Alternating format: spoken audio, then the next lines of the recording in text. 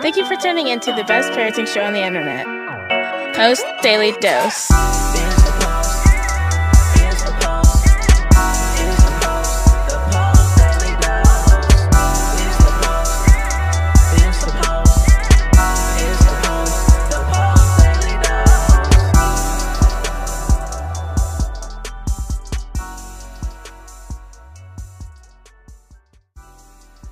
Hey there, Post Institute. This is Christy Saul, the co-founder, coming at you live with the best little parenting show on the internet, The Post, a Daily Dose. Let me plug these books real quick.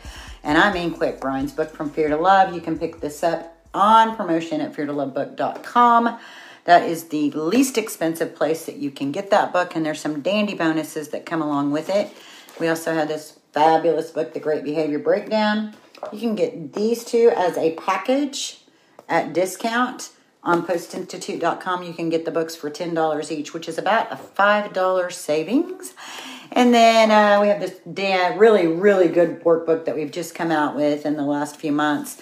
It's available in print on Amazon. We have it as an ebook on our website as well.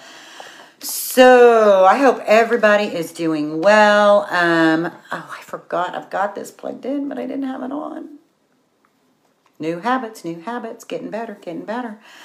First, I just want to tell you guys thank you so much for following our page. For those of you guys who watch our videos, we really appreciate it. And I just want to remind you guys that there are over 600 videos on our Facebook page. I've got 2 years of Brian. So if you guys are missing Big Papa Brian Post, you can come and check out his videos anytime. And I encourage it. We have been talking this week. Did we just start this week? I guess we did. We started at the beginning of March. My goodness. Talking about child sexual abuse and we've been diving into statistics and facts. Last night we talked a little bit about some of the areas of challenge that we frequently see for children who have experienced sexual abuse. We were talking kind of particularly about younger children. And we also talked a little bit about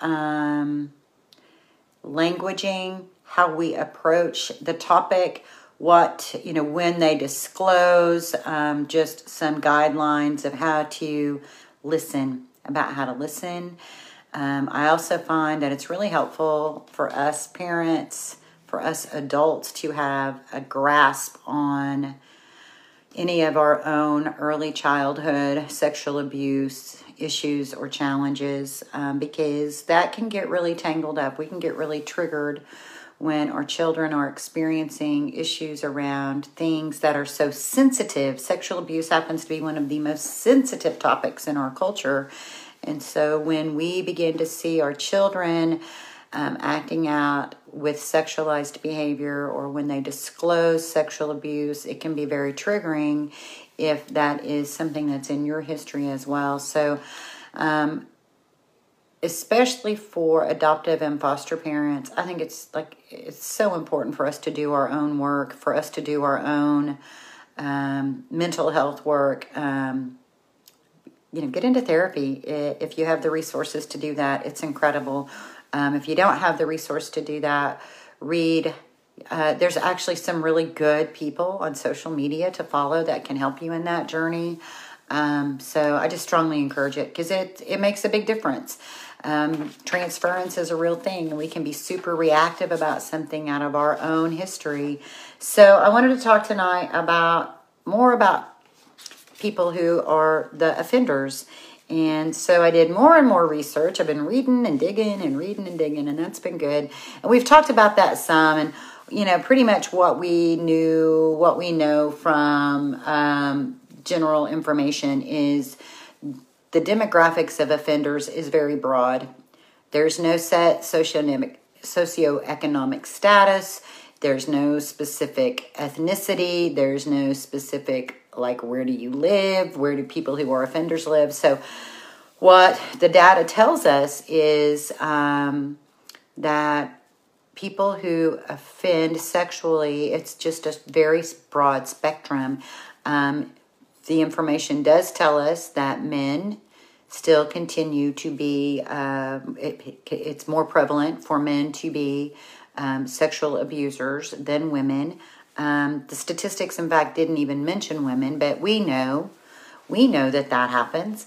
I think that oftentimes that doesn't get reported because there is such an interesting paradigm in the differences between how men and women are treated with regards to human sexuality in general. So it makes sense that we wouldn't hear much about women who are sexual predators, because men are taught in our culture that they're just supposed to like that they're just, anything sexual is supposed to be something that they're all about and all for.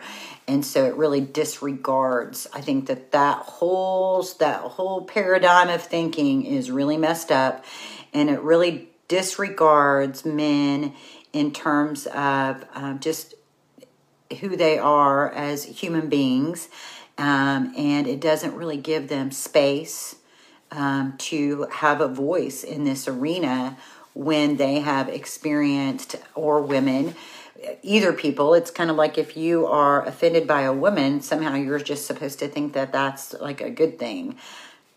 So that's a little weird, isn't it? I mean, just think about it. That's just a little weird. We're weird. Human beings. We're kind of a messy bunch. So let's read a little bit more, because I found some things that I thought were very interesting. 70% of sexual offenders offend between 1 and 9 victims. So one offender, 70% of the people who are sexual offenders have between 1 and 9 victims. 20% have between 10 and 40. That's kind of interesting.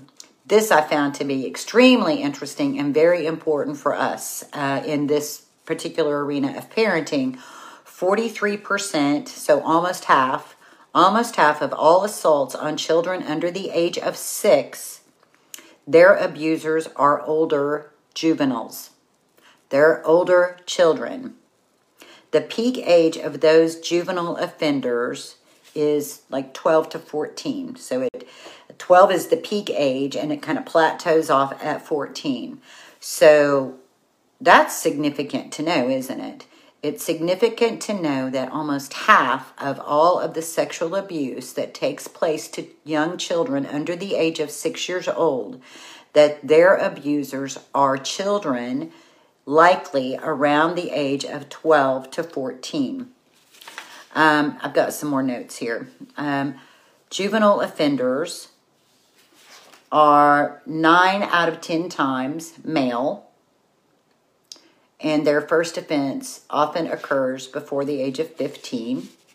They are more likely, they're more prone to offend as a group, and they're more likely than other offenders, than other populations. So that's not to say that juveniles who sexually offend are more likely to offend in a group. It's just like that juveniles are more likely than adults. Juvenile offenders are more likely than adult offenders to offend in groups. They're also more likely to offend in public places like schools. Female offenders account for about 7% of these juvenile offenders who offend. Recidivism rates I thought was really interesting. Between 7% and 13%. There's a 7% to 13% recidivism rate for those children, for those juvenile offenders who receive treatment. So there's this idea that because we, in the adult world of adult sexual abusers, the recidivism rate is very high, and the reports say that treatment is not very successful. Incarceration is not very successful as a form of treatment. When we are talking about juveniles, they are more responsive to treatment, and the recidivism rate is much lower, being 7 to 13% is much, much lower than what we see in the adult population. Now, this is also pretty interesting. Juvenile offenders are more likely to have been physically, sexually, or emotionally abused themselves. 40 to 80% have a history of sexual abuse specific. 20 to 50% have a history of being physically abused. It is noted that they have challenges with impulse control and judgment. that they have high rates of learning disabilities, being 30 to 60%, and 80% have a diagnosable mental health disorder. So, that's pretty fascinating, isn't it? So, what we see, let's just put that in a nutshell, because I know a lot of families who have juvenile offenders in their home, or potential offenders, or we were talking a couple of nights ago about the statistic that talks about children who are not living with either parent, and it had in parentheses foster care, and that put that big question mark. I'm like, what about adoption? What about if they're, living in a relative placement with friends, family, blah, blah, blah, all these other questions about other people and other situations where people are not living with either of their biological parents. Children who are not living with either of their biological parents are 10 times more likely to be sexually abused. And so the question, and then it had in parentheses in this particular article, foster care. And so the question was like, well, what kind of background checks are they doing? Well, so now we know this may not be about adults being the offender. It may be, but it also may be other juveniles who are in the home. So if you are fostering multiple children, then that could be where that increased likelihood of 10% more likely, 10 times more likely to be sexually abused, could be because there are juvenile offenders that are in the home. I feel like, well, one, I'm also glad that I read that the number of treatment programs for juvenile offenders has increased greatly in the last few years. I think that what I read was that there's about 1,000 treatment programs for juvenile offenders in the United States. Thank goodness, because it says with treatment, the recidivism rate drops drastically. They're very responsive to treatment. So that's very good news for our children. It's really, I'll tell you, many of the families that I know who have walked this out in their families, it's been really difficult because oftentimes the juvenile offender is sent first to like a detention center, and then maybe they'll get sent finally to a treatment center, but they're sent away from their family for this treatment. And oftentimes they experience what sort of feels like punishment. And thank goodness the treatment is effective. So that's like really, really, really good news, right? But it really makes my heart hurt for those kids, and most of them being boys. We're talking about boys who are between 12 and 14, generally speaking, and they are more prone to be the ones who offend younger children. They're more likely to have been sexually abused themselves, and they have trouble with impulse control, learning, and 80% have diagnosable mental health challenges. And so it really, to me, because I've met so many families where this is happening, like I can picture that. Like I know that kid.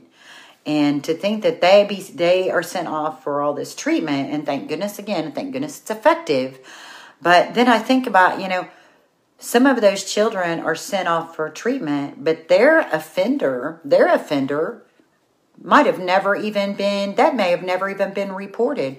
The adult who offended them to begin with, or even, maybe another older child, and this is this like it's like a virus, just being passed down over and over and over again. And one of the factors that they are identifying is that they're more likely to act out sexually towards other children, being offenders, when they are experiencing high levels of stress, because their neurological systems have been trained in that stress and release that we were talking about the other day, how all the stress build up, and then this behavior creates a release at the brain level.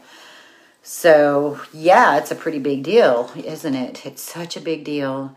And, it really makes me sad to think about kids having to be sent away for treatment. But that may be the best option. And I want this message really also, I want it to be two things. I want it to be, one, we all need to open our eyes, right?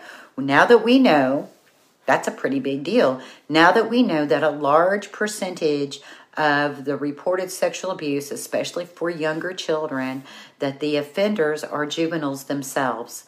And so, man, we got to really help these boys.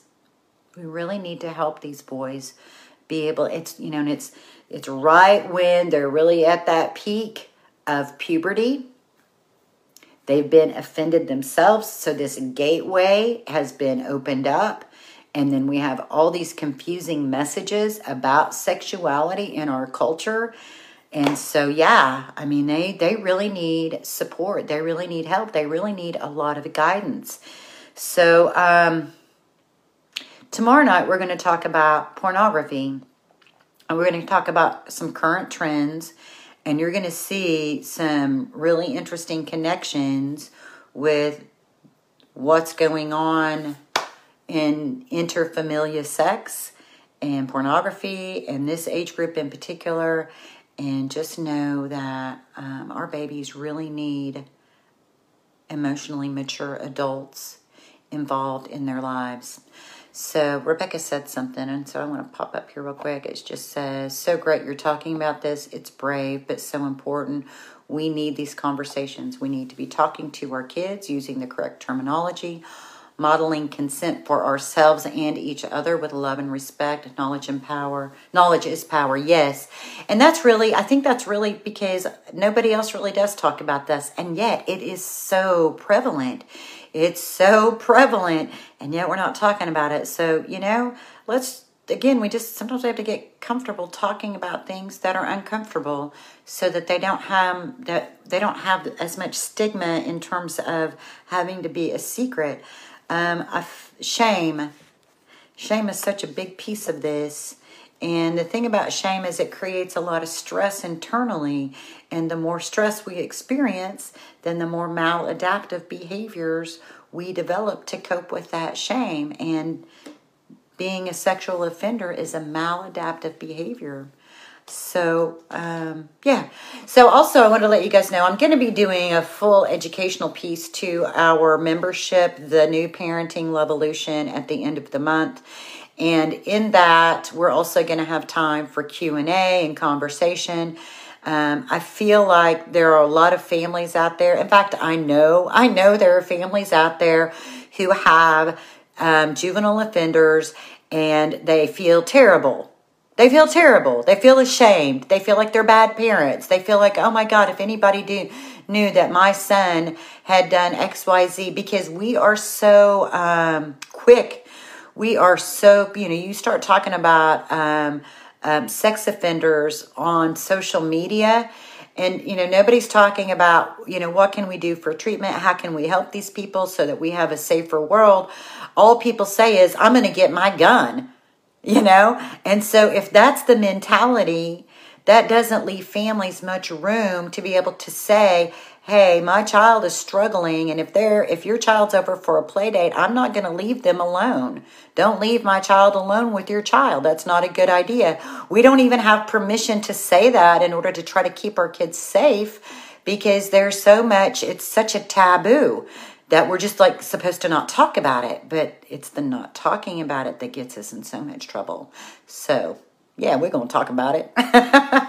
And we're all going to be okay. It's going to be okay. We're going to, talking about it is only going to help us get closer to figuring this out. So, knowing that one of the things that can be most helpful for the healing of our children, the trauma that they have experienced, is for them to feel the love that we have for them. So, make sure that you spend time letting them know how much you love them, how important they are. Talk to them about the most unique characteristics that you see in them that you think are just incredible and adorable and amazing. Remind them they've had plenty already. They've had rejection. They've had abandonment. They've had losses. They've had abuse. They've had neglect. They've been sexualized. They need to feel loved without anybody asking anything from them. So often they've only experienced love from people who wanted something from them. So you be somebody different. You change that mentality. You create changes in their brain when you do that, when you let them know how much you love them, not just with your words, but with your actions. So go take some time for yourself, 5-10 minutes. Decompress from all the things you've been trying to accomplish. Remind yourself that they're children. They need so much love from you. Let the love you have from them shine from your eyes. Let it fill your energy. Let it be the posture of your heart. And go spend some time with your babies. Laugh, play, shoot some hoops, play some catch, color some pictures, do an art project, play a game, lay in bed and read a book, watch TV, wrestle, whatever it looks like in your family, whatever feels safe to your children. And remember, in any given moment, we can act out of those blueprints of stress, fear, shame, overwhelm. Or we can take 1 to 2 to 3 deep breaths and we can choose love. Much love to you guys. I hope that there's something in our messages that is edifying to you, that builds you up, that reminds you that you are a good enough parent. This is messy business. This isn't just an easy breezy thing, but by golly, you're good enough and you are up for the job. Much love to you guys, and we'll see y'all tomorrow night. Join us live on weekdays at 6:30 Central Time on Facebook at the Post Institute. Don't forget to get your copy of Brian's best-selling book, From Fear to Love, on promotion. Just pay shipping and handling at www.feartolovebook.com. That's www.feartolovebook.com.